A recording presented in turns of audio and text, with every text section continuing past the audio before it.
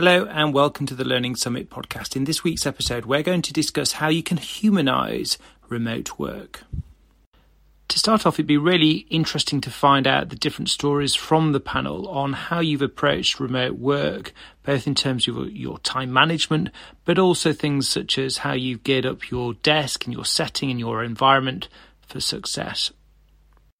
We've been in lockdown since late March, early April, and lots of companies and staff have had to adapt to remote working. There's been many positives, such as the simplicity of life and the closeness to family, but there's been challenges around juggling space within the household and Zoom fatigue.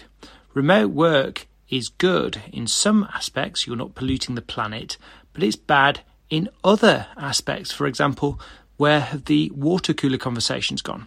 Today, I'm joined by a panel of workplace learning consultants who will discuss the issues of remote work and how we can make remote work more human. So in terms of time management, I think it's very important to have a routine. Previously, whereas it was a routine of getting up, showering, breakfast, getting in the car and getting on a train to work, it's maybe a bit more simple now, but it's still the same sort of procedure.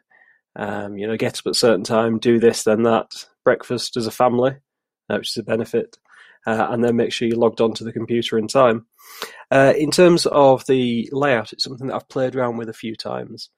So I had a little area for working from home anyway, for occasional use.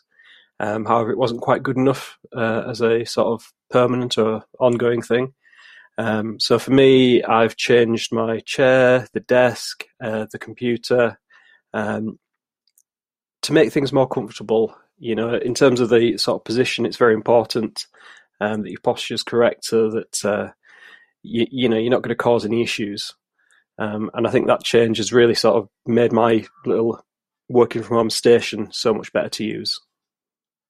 With having two young children, both at home and a newborn, I found it's imperative that I have a certain spot that I work from for the consistency within the home. So I'm always set up at the same place. And they know if they come in with my headset on, they've got to try and keep the noise down. So that's one thing that's helped us. It definitely took me a little while to make sure I had the right setup when we first started working from home in March. At first, I was working from the laptop on my lap on the sofa, but quite quickly realised that I needed a dedicated workspace. So I ended up using my box room and converting that into a home office. So I've now got a desk set up. I've got a riser for my laptop, a keyboard and mouse so that everything's at the right height for me. I've also taken to using sort of that magic whiteboard paper and having that up on my walls with my to-do list on there. So it just helped me really keep track of what I've got to get done in a day. And it's quite satisfying being able to tick things off the list, I think. Let's talk about the daily habits for remote work. There's lots of good habits that can be ensued and just gears you up towards success. But I want to focus on some of the bad habits and how you can combat these bad habits when you're working remotely. So perhaps each member of the panel could give examples of bad habits and how to combat them. I think mostly around lunch breaks, it's very difficult. One small thing that I've noticed is that I would make my lunches now in my lunch break, whereas before I would just make a load of sandwiches for the week. So I'm eating into my lunch break by making my lunches in that time as well. But also because I'm not in the office and then leaving my workstation, so to speak, or walking outside, I am still being asked questions by colleagues or management. And those notifications may come up on my phone or my laptop might still be on my person. So you don't really switch off during lunch. You are still active and you do feel bad for not responding. So I think one of the main things is that there should be clear defined times when you're going to be on a lunch break and that you take it like you would in the office. I think that's an interesting point that Lawrence has raised there. I always found sort of the opposite. So when I was working in the office, I'd tend to grab something quickly and then eat at my desk while doing emails or something like that. And I found it quite good to have just a little mental breather in the middle of the day, where I can just sit down. We're now eating as a family, and I think it's really good to kind of then give you that little moment. You can plan what you're going to do for the afternoon. and then sort of just join that when you sit back at the desk and just run with it. And I found I've had a bit more energy as well, which has been quite positive. In terms of bad habits for remote working, I think one of the issues around communications, as a manager of multiple teams in 2 different countries, we've always been reliant on tools to communicate. And for the majority, I think people really use these tools well and very, more applicable. I think that some of the staff who are maybe UK based, where previously we weren't using remote tools, they found it more of an adaptation to talk to other UK people. And I think there's still more work that can be done in that area. Most people are doing fine, but there are a couple where they could just improve those skills. So I think particularly very early on in lockdown, my husband was furloughed for the first few weeks. That I found quite challenging in that I was upstairs all day, whereas he was downstairs and I knew that he was relaxing. So I found myself almost wanting to take more breaks. But then in the end, making sure I had my to-do list set up, making sure I had sort of drinks and everything else that I knew I needed for the working day, including my notes and things like that. That really, really helped me just sort of stay focused. And obviously now he's gone back to work, and as a key worker, he went back quite early. It's been much easier since then, and I find myself just spending most of my day in my office. In terms of innovation and creativity and the deployment of remote working tools, what tools have you seen used successfully to enable teams to gel and to be closer together, even if they are far apart? One thing that I've seen that businesses seem to be doing a lot more of is, because of different availability within the business, the recording calls. So if people are not available for certain Zoom meetings or scheduled meetings, it can be played back. So that's one element within software that I think has been really useful during lockdown. In terms of tools, I think that we're very lucky that this lockdown's happened when it has, in a sense, because we're really spoilt for choice in terms of different tools. And I don't think there'll be any businesses out there that sort of rely on a single tool for the job. I've used probably half a dozen different platforms for different types of messaging, whether that's video, audio, text. And I think it's important to understand what the different types give you and to use whatever makes sense at the time. There's platforms like Slack that are very good for just general communications. Google Hangouts when you want to get somebody then and there for a quick video call. Myself probably on 20 video calls a day at the moment. I think it's also important to respect sort of time. So using things like Google Meets to schedule calls is very important because then everyone, you can make sure everyone's got the time. People can be prepared. I think it's very important to be flexible in the tools and just use whatever makes sense for that context.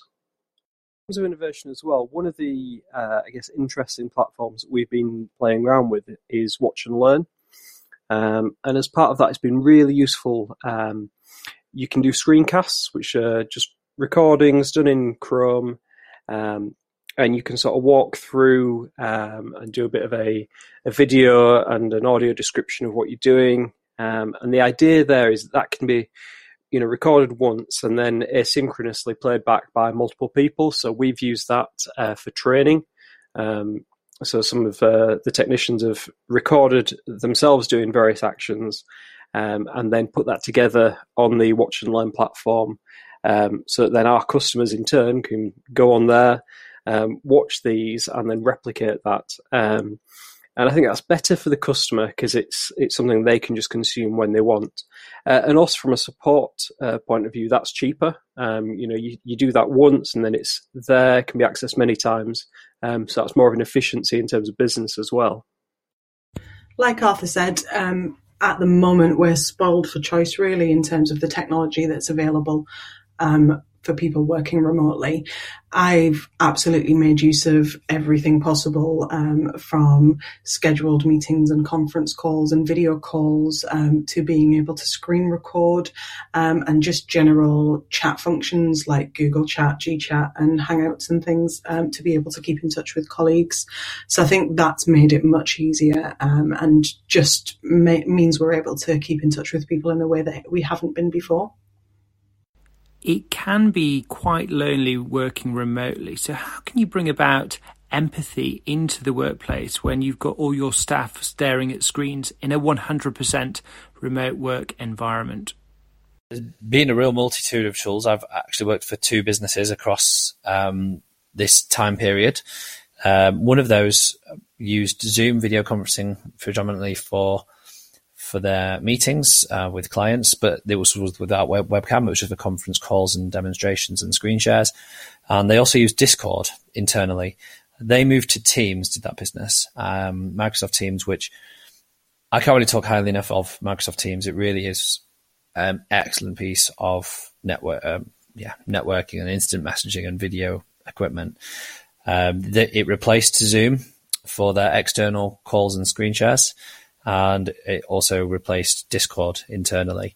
And having previously been on a Google, with a Google company and returning to a Google company during 2020, Teams is definitely far superior for many reasons. Now at Web Anywhere, we've got a couple of options, really. We can use Hangouts, and we can also use Watch and Learn for sending video messages. So you've got the benefit of not having to do something live. You can just send a quick message to someone, or an audio message as well if you want to. But with in terms of habits of businesses, I think it's really helpful if everyone habitually uses their calendars, and those calendars are easy to use. That way you can book time in and book calls in with people, and then just and instead of checking with them when they're going to be free, just book a time in and book a call in that way. Also, where Teams was really good is you could see, it was more like MSN, and you could see when people were online, if they were on a call already, or if they were set to being busy or at work. So that's something that's really helpful. I think the main thing is being able to see people. I think there's something very different from just getting emails and text to actually, being on a call with somebody or seeing somebody. You can hear the tone of the voice, you can see their face, you can see what's going on. I know that not everyone's comfortable with it, so, especially among the people on my teams, I don't insist that anyone uses the video because it's personal choice. But I always do prefer it when I can see people and see how they're doing. I think also it's important to make some space, particularly on things like daily stand-ups, to just see, to maybe pick up a couple of personal topics. So, I've had a member of staff who's been trapped by a house, so we talk about the process of going through there. If there's things going on in people's lives that they want to share, I think it is very important, because that's the kind of thing that happens in an office anyway. You do have those social interactions. I think also being quite open to and receptive to talk about ideas, which kind of replicates the moments around the water cooler, something's popped into somebody's head, you have a quick chat about it, maybe it'll come to something, maybe it won't. But I think, using these online tools to sort of replicate that is very important. And, I think it's necessary to sort of stay sane with it as well. Yeah, absolutely. Combating the potential loneliness working from home full time is really, really important. And I try and do it in chats with my team, whether it's just checking in on them daily with a quick little message, having the odd video call and here and there. Also to talk through work, but just to check in and see how they're doing. And I've also found at the beginning and end of meetings that we have the usual scheduled weekly meetings, for example, there is a little bit of chat at the beginning and end just to see how people are and what else they've got going on, rather than just getting straight into the work or making it only about work. So I think that's helping people quite a lot at the moment. We've been on video calls, and video calls can be quite lethargic. Some people call this Zoom fatigue. How are you planning your day to avoid too many video calls? And what other techniques have you seen used by businesses to reduce the number of meetings or to reduce the number of back-to-back video calls? I found during lockdown that I've spoken to other departments and other staff members more than I would when I'm in the office. Typically, if you're in the office and you've got a task that you need to finish or a deadline to meet, you will go and find a quiet space or be away from your desk. So being able to locate someone can be difficult, whereby when they're working from home, they're sat at the desk all day. So the availability of being able to speak with them is a lot better. So I'm actually speaking with other departments more, which is great. See, on this, I don't think it's about the number of calls that people are on, video calls, that sort of leads to this Zoom fatigue. I think it's more around whether people are on calls that are necessary. You know, I think if I'm on a video call and it's something where, you know, it's either my piece of work or if I'm a stakeholder in that and I'm interested in it, you know, I could quite happily be on those all day, as long as I can see where it's headed. I think it's if you're on a call and you're not quite sure why you're on there or something's not clear, it just it can feel like an interruption to your day. You know, I think there is this social side to it. You know, maybe having the camera on, people feel like they have to perform, or, you know, you're on stage, as it were. And I think part of that is just being used to it. You know, in my experience, I've been doing video calls for, you know, best part of a decade, so I'm very comfortable with them. But I do recognise some people haven't had to do that before, and for them it would be a real massive shock to constantly have the light on there, or spotlight on you. So I think it's probably quite important to not have the video camera on, at least not if you're not comfortable with that, just so you can sort of ease yourself into this sort of process, and then perhaps with time you'll feel more comfortable with it. Yeah, getting around Zoom fatigue is an interesting one. I think it's all about just making sure that relevant people are invited to the meetings that you have. You don't need to have an entire team on every call, for example. It just needs to be the people who are involved in that particular project that you're talking about.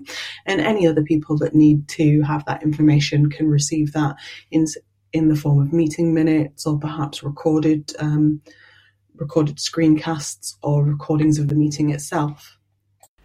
So in conclusion, when you look at remote work and making it more human, what are the key issues that businesses and business leaders need to consider in terms of bringing empathy and that human connection into the workplace? Because when everyone's siloed, it can be challenging. The communication overhead, no doubt, is much larger. So what can businesses do? Making communication more human is really something that all businesses need to look at, I'd say. I think making use of software like we do internally, like Watch and Learn and SoundBranch, is really important. You can leave voice notes, video messages, screencasts, and text-based messages.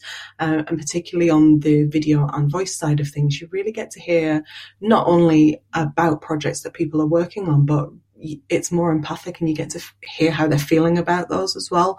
And it's really important in a remote working environment, I'd say. And I think it's important to consider that this isn't something just for now. You know, I think moving forward, you know, business will have changed, the world will have changed. People are used to working from home now because they've had to. You know, and it's been proven that this works. You know, many businesses that weren't sure they could do this have done it because they had no choice. You know, it's the crises, it's the hard times where people adapt, and, you know, the good businesses survive and the great ones thrive. So I think it's important that these tools are things you'll use now, but also become part of that business process in the future as well. A method of communication that I never used before the lockdown process would be screencasting. Screencasting is such a good way to get your personality across in terms of information that you want to pass on to other people. So, for example, you know, you can do a quick screen recording with key bits of information, any news that's popped up, and then you can then share that with the relevant people. There's no pressure for the relevant people to watch it there and then. You know, everyone's busy, so it's not always convenient to jump on a video call. So those guys can come back and revisit what you've sent them at a later date. I'm also finding it great in terms of weekly meetings. So weekly meetings can get a little bit monotonous. Sometimes it's a little bit of a case of death by PowerPoint. Whereas, if you can, pull your screen up, show a pre-recorded video, it's a much more engaging way to keep your team focused and engaged. As I said, I'd never used screencasting before the lockdown process, but it's definitely something that I will be using in the future, even after the lockdown situation ends. So it's been a great find for me during this process. I just want to say a big thank you to the panel of guests and their contribution to the show today. It's very much appreciated. Thank you also to you, the audience, for listening to the Learning Summit podcast. If you've enjoyed it, do subscribe and share on social media. And until next time, thanks for listening and bye for now.